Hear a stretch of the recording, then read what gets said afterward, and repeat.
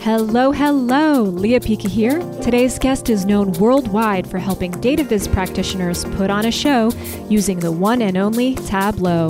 Stay tuned to find out who's popping the bubbly charts on the Present Beyond Measure Show, episode 65. Welcome to the Present Beyond Measure Show, a podcast at the intersection of analytics, data visualization, and presentation awesomeness. You'll learn the best tips, tools, and techniques for creating analytics, visualizations, and presentations that inspire data-driven decisions and move you forward. If you're ready to get your insights understood and acted upon, you're in the right place. And now your host, Leah Pika.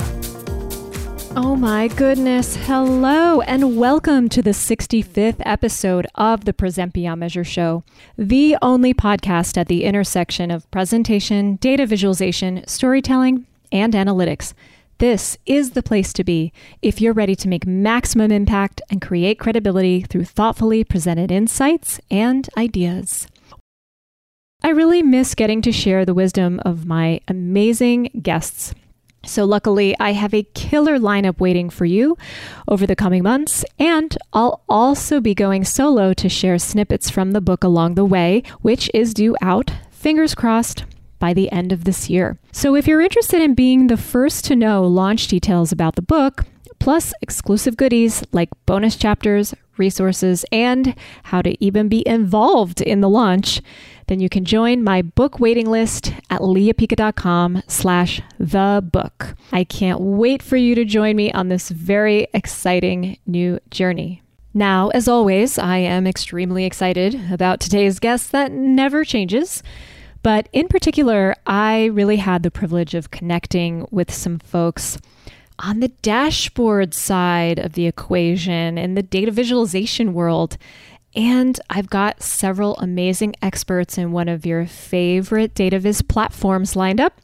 That's right, Tableau. So I'm really excited to bring a guest I have been trying to catch in my net for the last few years. He finally said yes. So let's get to it.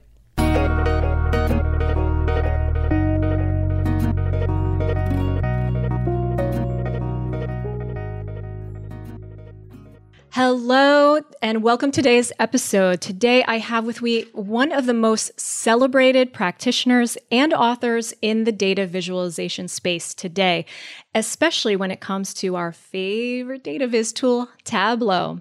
He is the co-author of the Big Book of Dashboards, and he's not kidding, it is big. Here it is right here.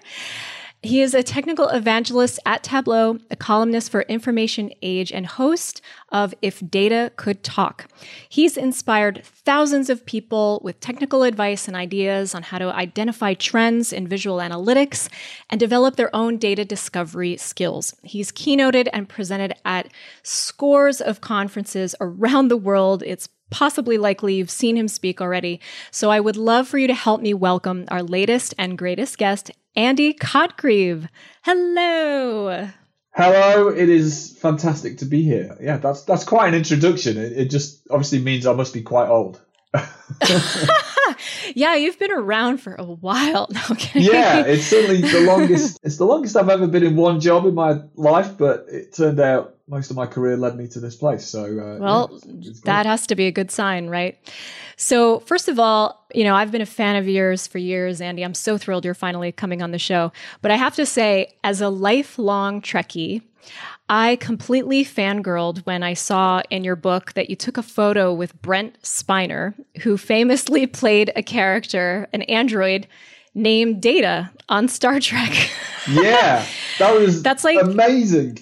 That's like the pinnacle of a data career and a Trekkie obsession, like right there. Yeah, there's one photograph in the book, and it's me with Brent. That was a data conference 5 years ago, and they paid for him to come over and keynote because his character was Data. He was great. It was amazing. Yeah. That must have been such a moment. But, a lot of people know what you do now, but everyone also loves a great superhero origin story. We would love to hear how you fell into this line of work. Yeah, well, I have to go back to when I was 18. So I'm going to try, we're not going to take the whole show talking about my career. But when I was 18, I left school with a place on an art foundation course. I wanted to go and draw comics. Then I went, I went to the Arctic for the summer. I was extremely lucky to go on an Arctic expedition and spend 6 weeks looking at glaciers. So I came back from that and I was like, don't want to do art. I want to do geography and look at glaciers. So that was the degree. Then I did a computer science conversion. Then I got a software engineering job as my first graduate job, and then eventually became a database administrator. Then spent a year bumming around New Zealand on a bike, doing journalism, guiding bike holidays, so talking to people, managing things. Then went into sort of business research, and in that job started managing their data as well, an Access database. Oh, I love Access. And from there, then went to be and started building my first dashboards in Excel in about 2006. Didn't know they were called dashboards at that time. And then became a data analyst at the University of Oxford. Discovered Tableau in November 2007. Joined Tableau in September 2011. Right now, so the origin story is of interest, I think, because I look at my job. I'm a data analyst who became an evangelist. To be a data analyst, what are the skills you need? You need technical skills, communication skills, programming skills, perhaps, project management, communication, bit of journalism, storytelling.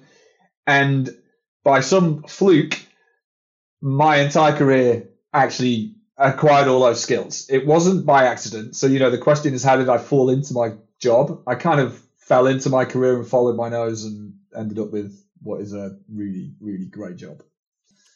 So you're like Liam Neeson in Taken, where he's like, I have this unique set of skills that all combine to make someone very unhappy. But in your case, no, I see what you mean. It really is such a diverse skill set that goes into being able to communicate data so well. It's fully right brain and left brain engaged. And on top of the skills that I would even throw in there are like mediation and psychology and little hairs of that as well. So, wow, what an amazing journey. You're so right. To people listening who maybe want to go into the field and develop their skills, it's like you don't need that entire portfolio. You can be niche, but I think career advice to anybody, breadth of skills, breadth of inputs of information just are going to be hugely beneficial. I absolutely agree. I believe in more the Swiss Army knife approach to gathering skills rather than going extremely deep and specialized, and because it just gives you a better adaptability to whatever opportunities are going to come your way, right? So I think that's great advice. Great way to start the show. So, all right, I'm dying to ask you, Andy, what is the biggest mistake that you see people making when they are presenting data? Like, what really comes to mind first? I'll have to calm myself down now. I spent many decades in meetings looking at people presenting data. And I was in a meeting about 4 years ago, and I realized the presenter was talking about the chart, and the chart on the screen was actually quite a complicated dashboard. And they were stuck at their podium, and the slide had 10, 15 things on it. I didn't know what to look at. And they went, as you can see, X is bigger than Y, and Y is lower than Z. And because of this category, that's happened. And I was just, it was the epiphany. I was like, I literally have no idea what I'm looking at. You're telling me about things that are on the screen, but you're not actually indicating visually where I should look. And I actually, that presentation was an hour long. I just spent the entire hour writing notes about I was like, well, hang on, these are all the things that are obviously wrong. And it was an amazing moment. So I think having gone from that meeting and, thought deeply about data and presentation, there's many more mistakes, right? But I think the crime is if you put something on the screen and say, and you say the words, look at this bit, and then you don't tell me what that bit is with some sort of indicator, I'm like, well, I've got no idea what I'm looking at. So, I can feel myself getting angry, Leah. I'm so sorry. Don't Hulk out on me, okay? I don't have a backup plan for that. No, I completely understand. There are a lot of strange cultural habits we've adopted into our presentation scripts, like when we go to our next slide and we don't know what it is because either we're not using presenter view or we haven't prepared in advance, and people say, Oh, I put this in here because these are like the kiss of death words to me. Why are you justifying why you put something in here to us, and shouldn't it come across as more intuitive? Yeah, I'll tell you the other one. If the slide comes up and they say, oh, it looked a bit bigger on my laptop screen. I'm like, oh, no, I'm not sat at your laptop. I'm sat at the back of a big room. Did you not think? Calm down, Andy. Yeah, because it just shows knowledge. They right? they haven't kind of paid that last bit of attention to think, well, I'm delivering information, right? And everybody looking at that has no idea. And I don't know, I just see it all the time, and you just think, but if you care enough, either turn the slide off or make the slide work, right? Do it without a slide would be much better in most situations. Yeah, I get caught between asking if it's a matter of caring or just knowing, because, a lot of us grew up eating unhealthy food in some way.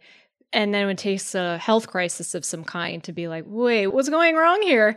But we don't know, right? So I think that there's just so much lack of awareness that there is a certain way to go about things that engages an audience. And to your point, I actually want to touch on something you said. I have this philosophical debate I'm always running in my head, and I have my own position, but I'd love to know yours. How do you feel about practitioners presenting dashboards, like just throwing a dashboard up on a screen during a live meeting, sometimes in lieu of a linear presentation deck? So dashboards are designed for small screen or even a smartphone these days. They're designed for consumption when the individual is, their eyeballs are close to their screen, and the user of the dashboard kind of is in control of the flow and moving their mouse around, right? So a dashboard is fundamentally not designed for a big screen. Thus, you have to take the steps to ensure your audience know what you're talking about. So imagine we've got a dashboard with 3 KPIs at the top and, 4 charts, right? So if I go, okay, Leah, here's the dashboard. The KPI for podcast listeners is going down this month. I'm like, okay. At this point, I as the speaker have to draw your attention to that part of the dashboard, right? Now, the thing I recommend, everybody should have this piece of kit I'm holding up now, which is the Logitech Spotlight. I don't get commission. I do not get commissioned for selling these, but this is a clicker that will put a spotlight on your screen. It's just a brilliant presenting tool, and even better in lockdown and remote meetings. Just genius piece of kit, because that means I can do any presentation. I can bring up any spontaneous visualization image, and I can instantly spotlight. And this beat, laser pointers are awful, because to use a laser pointer, you have to turn around. Often on the projector screen, sometimes they don't appear. And if you've got 2 or 3 TVs behind you in the meeting room, it's like, well, you're only going to choose one to point at. And so that's going to disappoint the other audience. So you can show dashboards, but you've got to appreciate nobody knows what the heck they're looking at, right? And so it's about taking people's eyes to the part of the dashboard that you are talking about and zooming in if you can, like that. So yeah, be careful with the dashboards on screens. Yeah, I want to highlight something you said that's so important. And this goes for dashboards or slides, charts, whatever. It's not just about showing something, it's focusing their attention, because we have squirrel brains. And the second there's too much to look at where our attention isn't focused, you've lost any control over where everyone is looking. And this is why I'm in 100% agreement with you. Not only for me as a dashboard, too much and not meant for a large screen, but it's really meant for self-consumption. If it's constructed in an effective way, it's designed to empower a lay user, not business side user, to understand the vital systems of the business, like a car, and make very basic decisions on their own, and even prompt more questions that warrant deeper analysis. But when you're putting all of that in front of a person and then you start talking, it's like, I want to point out, like, they're not listening to you anymore, right? They're trying to take the whole thing in at once. sometimes I bang on about this at work and to people who will listen to me. So hi, everybody listening. And now I'm your sure audience someone is here will listen to engaged. you. Yeah, now your audience are engaged in this. But I sometimes think people, oh yeah, Andy, why? Why is this important? And I think, why are you standing in front of these people? You are going to try and inform them about something, share some insight, and persuade them to make a change, right? If you're not doing those things, I don't know why you're standing in front of people. So therefore, you should care that what you're saying, what people are seeing matches the passion that hopefully you're bringing to that presentation. And I often say, imagine an Apple developer keynote and Steve Jobs putting a crappy chart on the screen. It just wouldn't happen. Right. It would be hilarious to see it, right? There'd be major interventions. yeah, absolutely. Because he knew that in order to sell Apple, sell the brand, sell the change, it's like the visuals have to match the words. Anything else is you're making your audience turn off, just be distracted. So, yes. I agree. And I want to give some love to the practitioners, listeners, presenters. I don't think people realize how important they are as presenter. They kind of come in as the sort of delivery mechanism for the deck. Like the deck is the important part, but I think even a strong enough presentation, if it's just given by a person with a really compelling way of storytelling and a command and a presence, that is going to be more powerful. It's just that we use visuals to more powerfully communicate. But you're the star, like you're the reason why you have the expertise they're coming for and all of that. So I just want to lock that in for people. I don't think they understand how vital they are to the equation. Yeah, absolutely. It's, I was lucky to get presentation training in my first graduate job over 25, quarter of a century ago. Last year. And, no. And, that training was so important. And I feel like I've got to the stage now, I can turn on the presentation voice and understand when to bring the voice down and pause before going back up again. And you can see it in the audience that when you do it properly and you do it well, it's like, I could be talking about anything. Could be talking about coffee cups, right? And but it takes everyone starts somewhere, and then that just takes practice, and developing that muscle. Practice, guidance, knowledge, absolutely. Yeah, and feedback. Lots of feedback. And feedback. Lots of feedback. Absolutely. So there's another habit that I see, and I'd love your take on this too, is when people copy and paste visuals right out of an analytics tool like Google Analytics right into a live presentation. What do you think about this? I'm already intuiting. Well, it's slightly similar to the dashboard thing, right? But imprinted on my memory that somebody had copy and pasted a chart into the slide and then said, oh, this chart looks a bit small. It looked bigger on my laptop. But as you can see, our sales targets across EMEA, across Europe, bigger next year than they are this year. It's like, I can't see that. I took that I took that person's slide deck and I was like, I started a stopwatch and I was like, how long does it take me to decipher what it was the person claimed this chart showed? It took me 90 seconds, right? And it was a bar chart with some circles on it. So it was quite a simple chart, but it still takes time to pass. And then so the two of us worked on it and it was like, how can we design this chart so it can be understandable in seconds? Right. And then what are the changes you make? When you copy and paste something from Google Analytics or Tableau, you're copying and pasting something probably with an 8 or 10 point font. Guess what? Nobody can read that at the back of the room, right? You've built that chart, so you have justified every pixel on it, right? So you don't need to know that the circle means next year's target and the bars means this year's target. But you put it on a screen, nobody knows what they're looking at. There's just orange and blue circles. So how do you communicate that? Now, the way we changed that chart, we put in a really obvious title, which the title was the question. It was the statement, actually. It was like, our targets are going up next year. But we used color encoding in the title to indicate as the color legend. So there was blue and circle dots, and there was blue and circle in the title, so to refer to the two things it made. Right? So it's just about thinking, I'm taking this chart. If I copy and paste it, I'm copying and pasting something designed for a small screen. How can I make sure the person at the back of the room knows what that chart says in half the time that it's going to be on the screen for? And that's something I really had a slight epiphany about, because I remember reading Seth Godin saying, charts, he was talking about Charles Minard's chart, the famous Napoleon's March chart, which is on my mug for those of you watching. And he's like, this is a rubbish chart. Charts should be digestible in a matter of seconds. And I'm like, no, that's absolutely 100% wrong. You can show a very complicated chart on the screen, but you have to reveal it, explain it, and build up the story and bring the user along step by step so that they can get the insight from it, right? And, I've done that with Minard's chart. It takes about 3 to 4 minutes to describe it fully.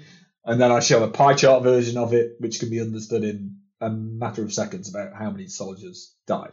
So, yeah. I can't even remember what the question was, Leah, but that was you got me in full rant mode about pulling data visuals from tools. And you're making an interesting point. I've heard different opinions and I've had different experiences with presenting complex charts to a lay audience where it's really like walking a high wire. You can so thrill them with the novelty and also some deeper insight they are not used to seeing. And you can also just plummet to confusion. And for example, my audience may be aware of this, but I'm publishing my first book this year, Following Your Footsteps. Congratulations. Thank you. And one of the techniques I talk about is for when I give kind of a list of very effective non-standard charts. They're not terribly complex, but they're not something someone's going to be fluent in. And I give a technique where I'm literally showing one piece of this chart at a time, walking someone through a tutorial of that chart rather than displaying the whole thing at once. And I did this once with a dumbbell dot plot with voice of customer data it was a very complex ask. And I was like, I don't know how we're going to do this. And that was perfect. But luckily, the way we stepped through it, it made everything so clear and we were able to backtrack if needed so people didn't get lost. What's your perspective on training people on charts, essentially? Well, I think really important. One of the things I do in when I'm presenting data is I show a slide with a really complicated scatter plot on it. It's got 180 marks. There's a bunch of sizes, loads of different colors, no title. And I'm like, is this too complicated for a presentation? Yes, Andy, it is. And then it's like, okay, well, let's watch 2 minutes of Hans Rosling. And then we play 2 minutes of Hans Rosling's 2006 TED Talk. Essentially, so the scatter plot I show is the scatter plot he shows. And, so if anybody's not seen this TED Talk, just do go and watch it, because it is absolutely, he brings 180 dot scatterplot to life through animation and through his presentation, his movement, his language, his humor, his drama. And it's just an absolute masterclass. It takes him a bunch of time to explain the chart and then a bunch of time to narrate the story. And you're like, well, I've just learned something about the world. So you can do it. And again, the reveal stuff is really, really clever. In fact, I want to ask you a question. When you do a reveal, do you start with, what do you do first? Do you do the axes first or the marks first? Definitely the axes, because I'm trying to create a playing field. It's like if you're explaining the rules of a sport, I find it easier to explain how the field is set up and what the goals are, the dimensions, and then actually put the data, which actually creates anticipation, because people are like, oh, now that I get this, what's the result? What's the result? I don't know. Now, so have you come across a website called slowrevealgraphs.com? No. So I don't know how, but right. So it's run by a maths teacher in the US, and what she does is she completely inverts it. And I've not tried this thing, but she shows, here are all the bars, right? So no, the axes are there, but there's no labels, no title, and so there's one bar that's bigger than another, for example. So it's like, hey everybody, like, what does this mean? So then, I mean, they're doing this to kids, but you can do this to grown-ups, and the kids are going, well, there's one thing that's bigger than another, and then she'll show one axis without just the numbers, and be like, oh, it's 1 billion compared to 1 million. It's like, oh, something is that money? And then so she completely does it the other way around. And finally, I mean, the example I remember is spending on police departments across the US States. And, you just got these crazy outliers. And that method is so compelling because it forces you to be like, what am I seeing in the data? And you're like, so you're talking about this, well, one thing's outlying, and that means there's a long tail. And then piece by piece, you're like, wow, it's police spending. It's really good. So yeah, go check that out. You know what I love about this is every time I have a perspective on how I do things, I get to see the benefits of doing it a completely different way, where I understand that now the beauty of the reveal is withholding the context. So you're opening a story loop where it's like a story starts and you're desperate to finish it. That's what the power of story loops are. Works great for like email subject lines and things like that. And I use it for observations on chart titles by starting a story loop, finishing with an ellipsis, and I leave a space open for a future graph, which I bring in, and I close the story loop. But that is so interesting that you can create the story loop by removing the actual context for the data. That's brilliant. You've just articulated it in a really, really clever way, because the theory of story is, that's what I do. it's trying to articulate or trying to apply the theory of storytelling to data visualization has been, a big trend, and one you've been working on for years. Right. It's been big in the field. Capitalize on it. but I'd never thought about it in that way. It's like, but the slow reveal graphs way is you start with a punchline and bring you back, and the more traditional way that most of us do is build a playing field and then give you the data last. Yeah. That's fantastic. I can't wait to check that out, see how to apply it.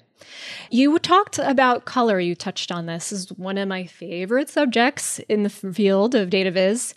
And in your book, you rightfully assert that color should not be used to spice up a dashboard, which is what many people want. It's not decoration. It's a tool for highlight and emphasis. Now, here is one place I've struggled when it comes to dashboards, because when you're taught to tell stories with data in like a linear slide format, you're taught to set all the data to a baseline gray color, which creates like a backdrop for the data. And then you use a standout color like blue or orange to emphasize a particular data point. How does that translate to a dashboard? Would a dashboard look really grim if it's all gray, and then you have to kind of dynamically use color as the data changes, because you're not painting the data story in a dashboard, right? It's this evolving, changing entity. Yeah, the short answer is some of the most beautiful dashboards I've ever seen are just gray and a highlight color. Oh, okay. Fair enough. I think when you pare back the design, when you pare back the color, it can be really helpful. Now, in the book, the dashboard that is shown on the front cover of the book, that's one of Jeff Schaefer's dashboard. That's gray and blue. That's only gray and blue when you look at the one in the book. There's another one in the book by Matt Chambers. It's gray and blue, right? And as you interact and change parameters, the blue shading grows or shrinks.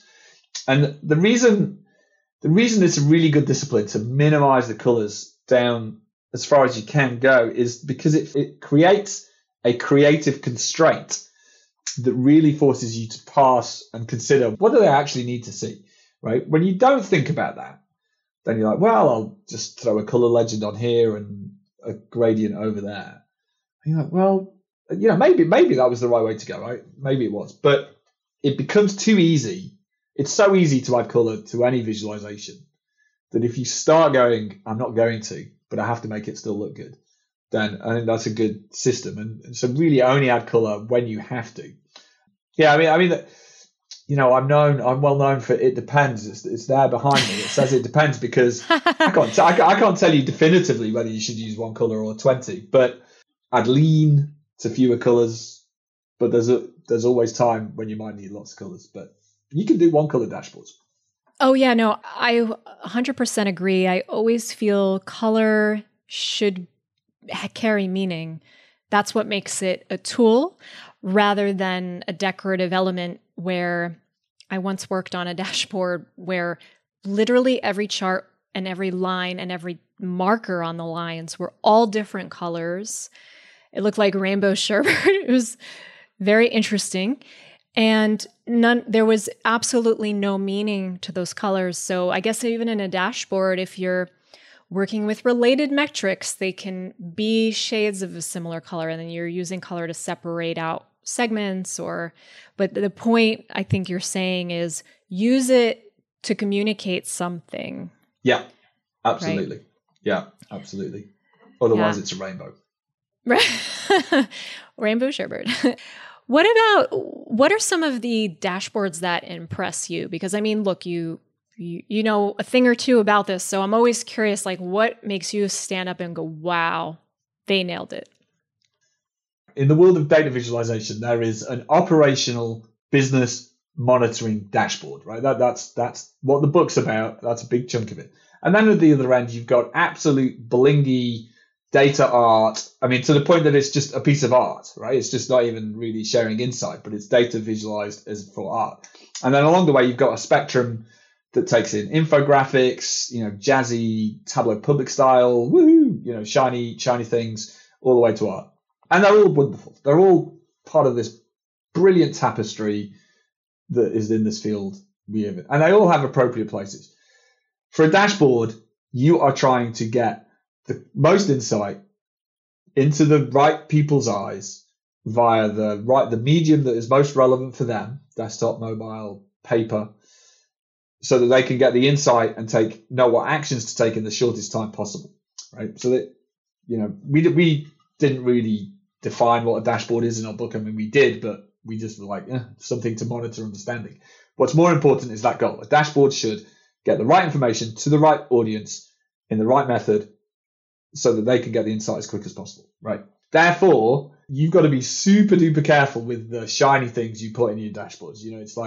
It's boring bar charts, lovely line charts, simple color, as you said, color for meaning and nothing else. Interaction, super simplified. Titles have to be crisp. If you've got interactivity, is it obvious how to interact with your dashboard? One of the things with Tableau dashboard, or in fact with all dashboards, is, as a Tableau user, I can build really, really sophisticated interactivity, which is hidden because you have to click on a mark or you have to click on interact. But then if you come to my dashboard and you've never seen it before, it's like, well, how do you know you can do that, right?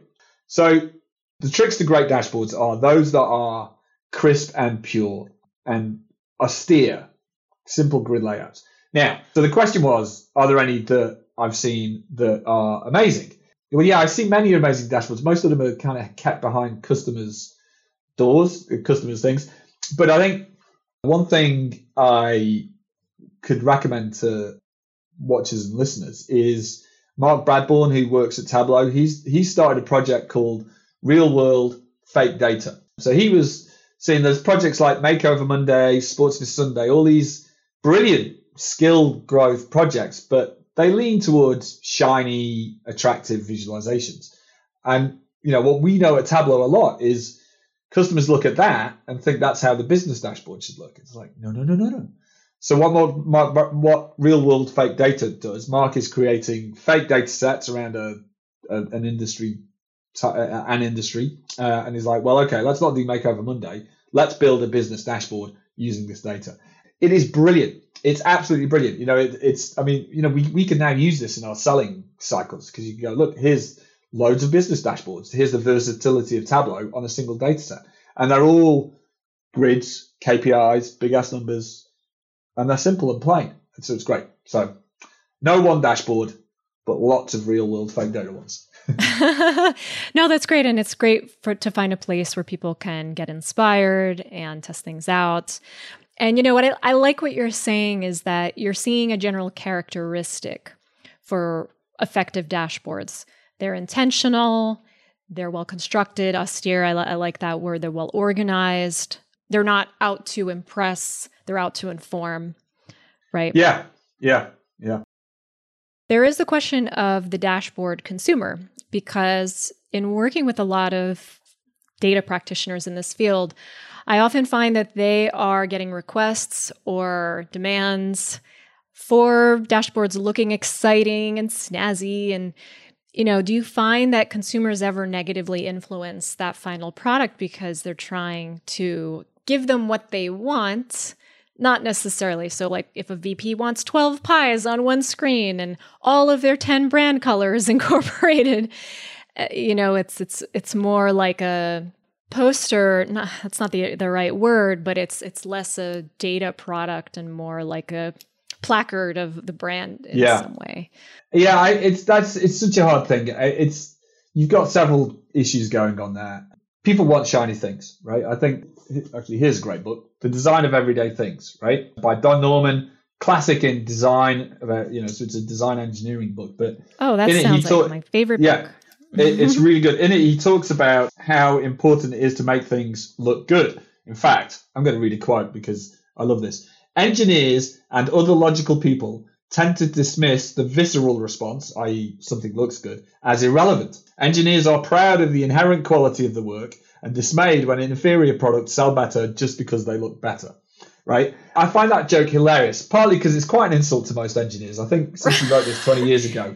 I'm the daughter of engineers, and I a little bit resonate with that. Yeah, but you think Apple engineers appreciate what good design is, right? So I think in 2021 that's slightly outdated, but you do have to make something viscerally appealing. It has to look good, right? But it doesn't have to be your corporate purple. Now the other thing is, then people say, "Oh, you see, I want the 12 pies because I want to be able to compare the right?" And then so that until they've seen prototypes of what they want and what could, prototypes and things that might be slightly different to what they look like, they're trying to articulate something they may not be expert in articulating. Even if I try and describe the dashboard I want to monitor the thing I need to monitor tomorrow, my verbal description is going to be way off the mark, right?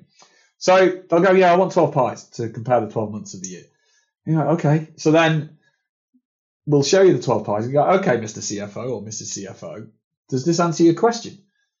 Oh, no. Right. So I think there's a big part that people think they want something until they actually see it.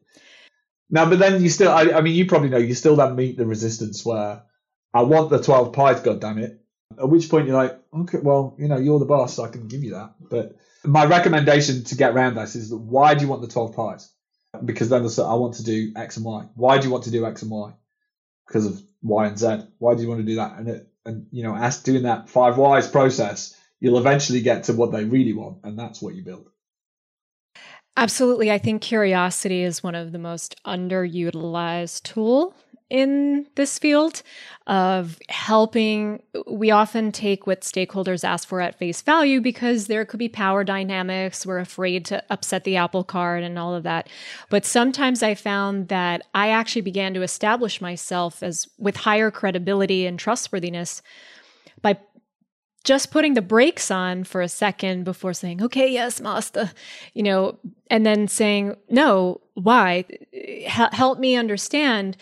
Just because the way I would approach it is this way. And then sometimes I'll even present them with 2 different versions and I'll quiz them and say, hey, which one answers your question faster? What do you think? And sometimes that can be the shift that they need. And sometimes, to your point, you have to just detach and say, okay, this is what they want. However, I'm going to have this little back pocket dashboard that I'm going to use that's going to communicate, and you just make sure the insights are super clear. That's a tough one. Absolutely. It is.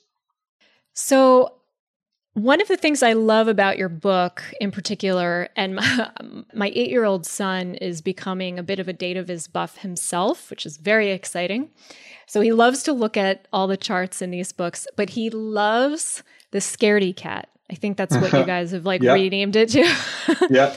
Which is this and I think the scaredy cat is actually named after a line chart that has gone is way too spiky and is kind of hard to read. If I'm not mistaken, that was the origin, or I'm totally wrong.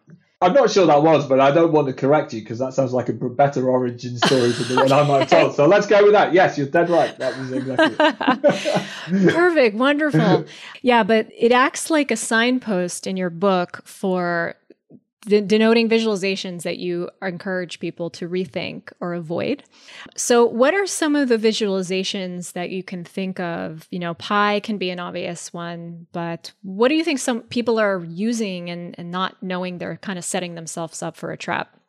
Yeah, well, I think we've touched on some of it. Too much color is obviously an interesting one, but controlling your axes, truncating axes when they shouldn't be, I mean, even truncating an axis when it could be truncated, that's still a conscious decision you have to make, because you're gonna tell a different story if you truncate an axis, and depending on the story you want to tell, that'll be an issue. Too many encodings on a single visualization.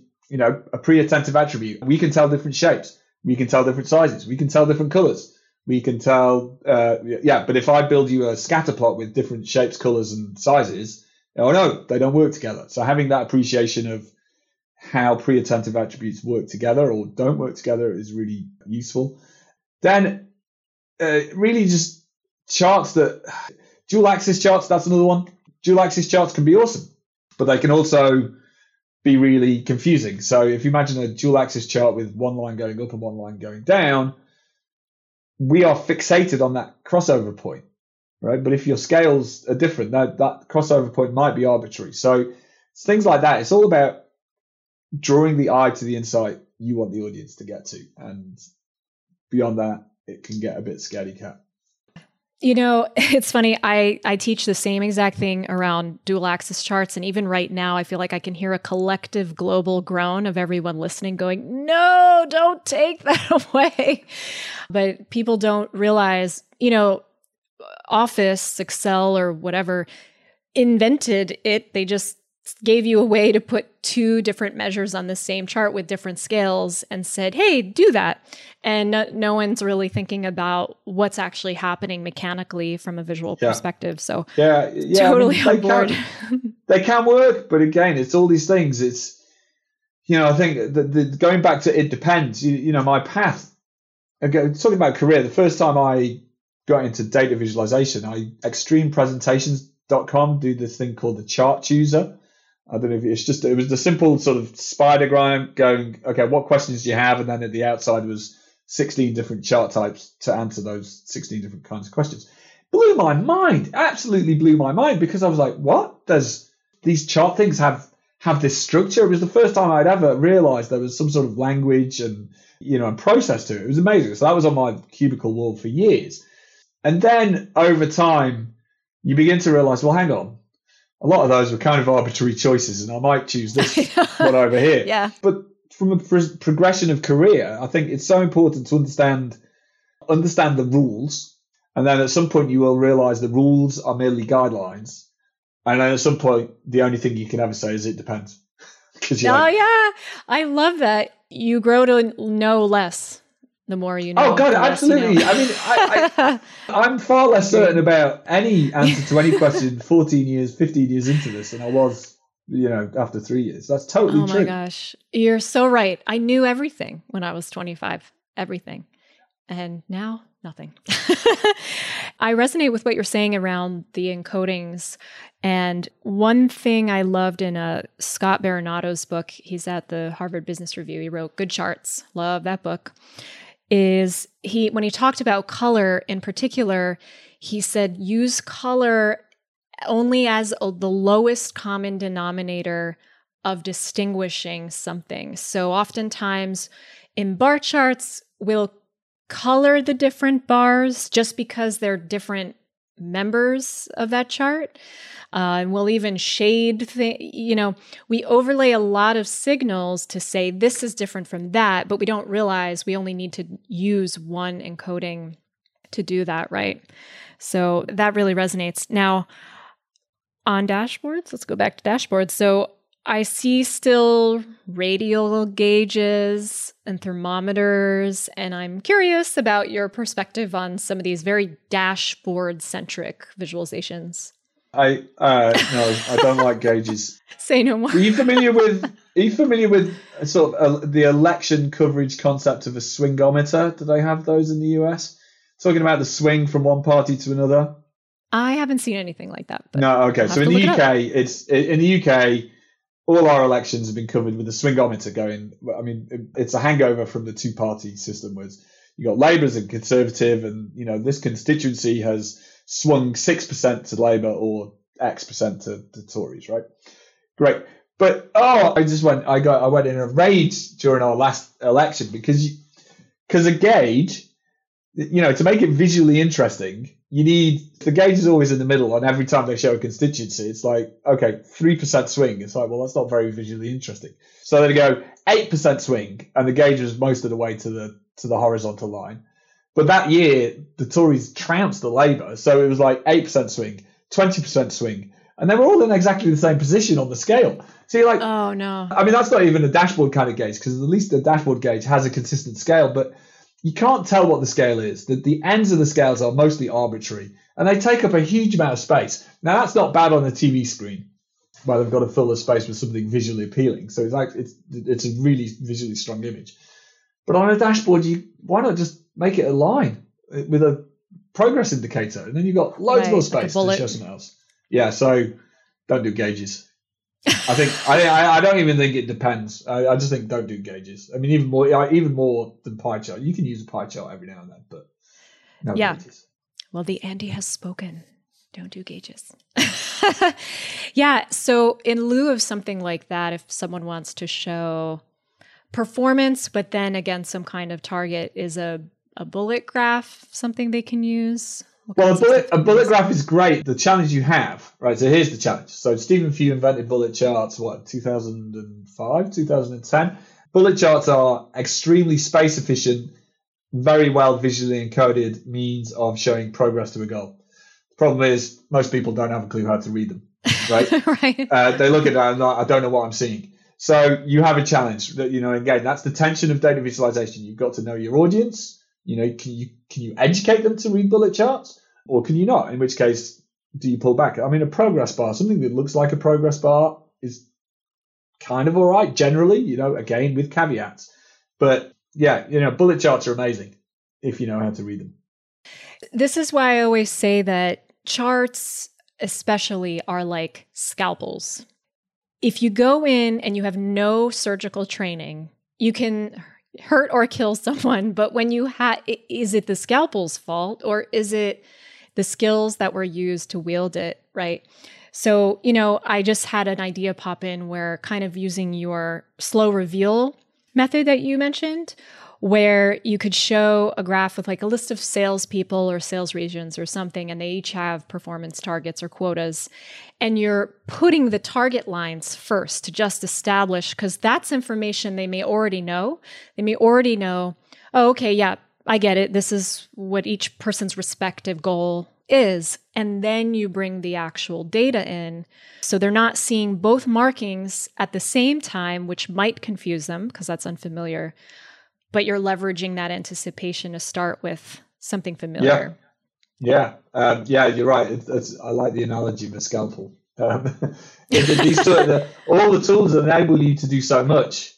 Yeah, and without knowing the basics, you can do a lot of damage. And the amazing thing is, data literacy it's not hard.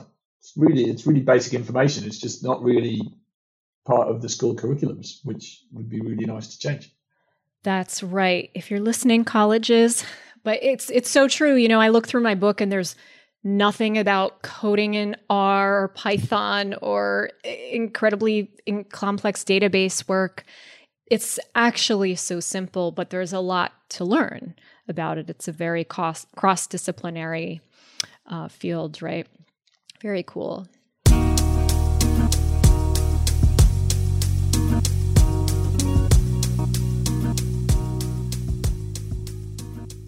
All right, so we've arrived at our next segment called The Upgrade, which is a tool, a resource, a book, something that Andy absolutely is loving right now that he thinks our listeners would absolutely love to check out. You can't mention Tableau. That's kind of too obvious. So what do you got for us? Far too obvious indeed. So I'm going to recommend my favorite data book of the current period. Tim Harford is a famous economist in the UK, presents More or Less on BBC and is the undercover economist at the Financial Times. And this book is brilliant. It's almost in the style of How Charts Lie by Alberto Cairo or Factfulness by Hans Rosling. And it's a really, really good take on the whole way of trying to be a knowledgeable consumer of information, in the world of social media, disinformation, government statistics. It's brilliant. It's really, really good. In the UK, in the US, it's called the Data Detective, which is Ooh. challenging to try and do a book tour because you don't know which continent you're on. But anyway, How to Make the World Add Up or Data Detective by Tim Harford. Brilliant. Oh, that sounds amazing. We'll have to definitely put that on the list. And, since we are, mentioning Tableau, is there anything that is really exciting you about that particular tool right now? Because I know many of my listeners use it.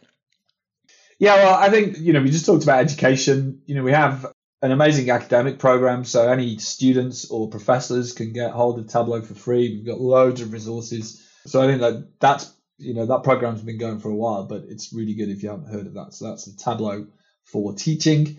We launched the data literacy, free online data literacy course not too long ago. That's great. A really good way to start that, get that foundation.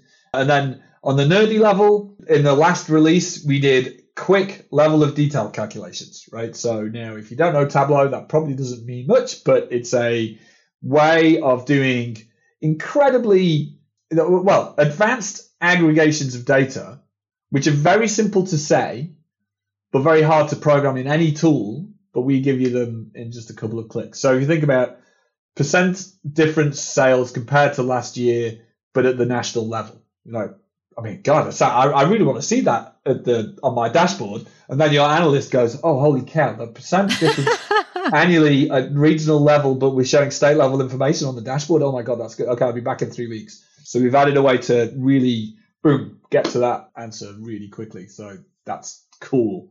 So like a really multi-layered filter that isn't just allowing you to look at one slice or another. Well, right, let's get in the weeds because this is fun. It's a calculation. So, what is the sum of sales? But the level of detail, what that means is if my visualization is showing, say, sales by store across the entire map of the world, that's very granular. But you want to compare it at the level of detail of the nation, the national level. So then it's about specifying at what level you want the calculation on, independent of what level of granularity you've got in the chart. Oh my gosh, I could have used that 10 years ago. Honestly, it's one of those things. LOD cards came into Tableau maybe 4 years ago, and it just opens up the analytical space hugely. And now they're much more clickable. So I like. Well, those. if you're a Tableau enthusiast, you'll have to check that out when it's available. And that's a really great tip. Love that. All right, Andy, this is our final question. So think very hard here, okay? I want you to imagine this very plausible scenario.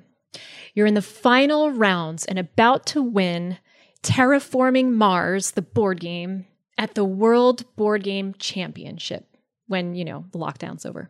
Yeah. When all of a sudden you trip and fall into a vortex that pulls you back to the moment you're about to deliver your first presentation. Do you remember what you're presenting about? And more importantly, what advice would you give to that person? Wow. Terraforming Mars is a great game. I'm just there's going to be an episode of If Data Could Talk either imminently or already released, which is about board games and data visualization with one of the leading board game designers in the world. So we talk about Terraforming Mars. Anyway, my first presentation that I can remember was when I was writing software for primary school children in the UK. One of the pieces of software I wrote was a spreadsheet. Right? I wrote an amazing calculation engine. That was good. I'm very proud of that. But we really encouraged kids to do 3D charts using that tool. So I might have, this was the leading primary software in the UK. So I might have been accidentally responsible for a lot of children's love of 3D pie charts. I apologize. Oh, Andy. Right now. I know the damage I did. But I did a presentation for people who were developing tools for that PC. Advice that I would have known is silence is fine. You do not need to fill silence with so or like or or Silence actually makes you sound more authoritarian, or not authoritarian, authoritative, right? It actually makes you sound more clever. So silence is good, and then practice. One of my superpowers about the way I present is that I'm always encouraging people to throw me off and take me on tangents. And I love going down a tangent, but I can do it because I know my script so well that if I've gone down a tangent, I know how to get back to the main path. what I found is if you try and do that when you don't really know your notes, you go down a path and then you're like, oh, I have no idea where I was. So you fumble around trying to get back to your flow. So there you go. Practice and no stop words. Right. Stop words, but filler words. Yeah. Right. You know, to your point, I'm a big proponent of practicing. I feel that people who wing it can only do that if they're operating at such a high advanced level. And for me, what practicing does is it leads me to a fluency in the language of my content so that if someone does throw me off or take a tangent, you're still speaking in this language that you're fluent in versus you're asking Google Translate to translate everything that you're saying because you actually don't grasp the fundamentals of the language, right? It's absolutely right. I mean, I could go on about this forever. I mean, one last anecdote. I actually became a magician about 8 years ago because I got fascinated by the whole cognitive science of magic and how it overlaps with the cognitive science of data visualization, right? But then becoming a magician made my speaking skills, I mean, just took them to, leveled them up because if you think, I'm going to do a magic trick and I know all the procedures I need to get all the cards in the right place in order to create the effect that is going to amaze you. What changes with every single performance you do in front of one person or 10 is the audience. They are all going to react differently. You know, you'll get gobby people, some people are amazed, some people who want to interfere, you know, everything. Absolutely everything. And so you have to learn to be able to control your process, but also roll with the punches that the audience gets because the goal is to make a fun experience for everybody involved.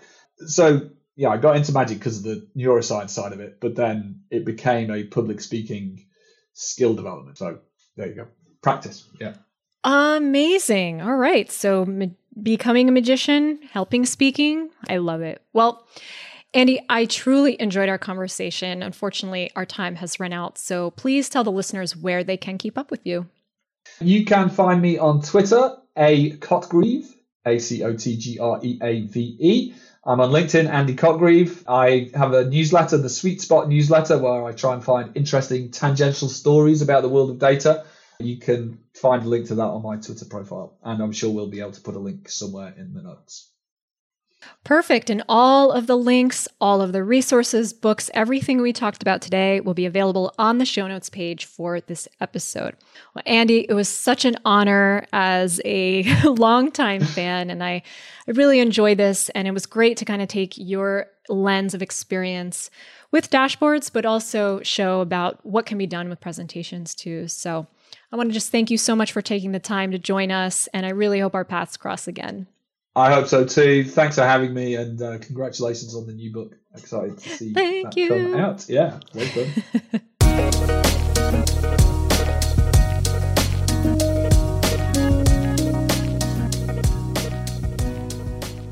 Phew. All right. Wow. I hope you guys enjoyed that as much as I did.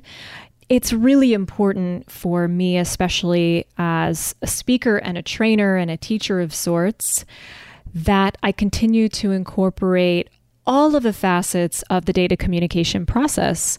You know, even though my specialty is data presentation and the live meeting, there's so much to be learned from mastering dashboards, and it's such a critical aspect of our role as practitioners of data. So really hope you guys enjoyed that. To catch all of the links of resources, everything that we mentioned in the episode today, please visit the show notes page at leahpica.com/065. I would love if you could leave me a comment or suggestions because I want to hear about the challenges you face when you're presenting information. Feel free to hit me up on LinkedIn, send me a connection request. Little tip, I always respond to the ones that have really nice notes attached to them. So I would love to connect there. And please, please, please, if you like what you've heard and you're not already subscribed to the show, just go to the main show page on your iTunes or your phone and hit that subscribe button. It's on Spotify too. Just hit that subscribe and then please also leave a rating and review because they're so appreciated. They really help affect the rankings of the show. They help make sure I can keep the show going, and they help get the information out to other practitioners like yourself. And I'll leave you with today's presentation inspiration, which is by David McCandless of Information is Beautiful fame. And it's a really simple one. It says, data is the new oil? No, data is the new soil. So here's my take. I love the simplicity of this quote because it really makes you think. What I think it means is that it isn't the numbers and the digits that inspire and motivate. Data is the soil in which ideas and insights are planted to grow into plants of progress. So I'm so honored to be on this journey with you to become the master gardeners of insight and change for your organizations and clients and customers. Don't forget to take my new assessment and find out what's stopping you from getting the glory and recognition and rewards you deserve from presenting data impactfully. So get on over to leahpica.com/assessment if you haven't already. And that's it for today. Keep rocking that data dashboard dance floor, guys. Stay well, stay safe, and namaste.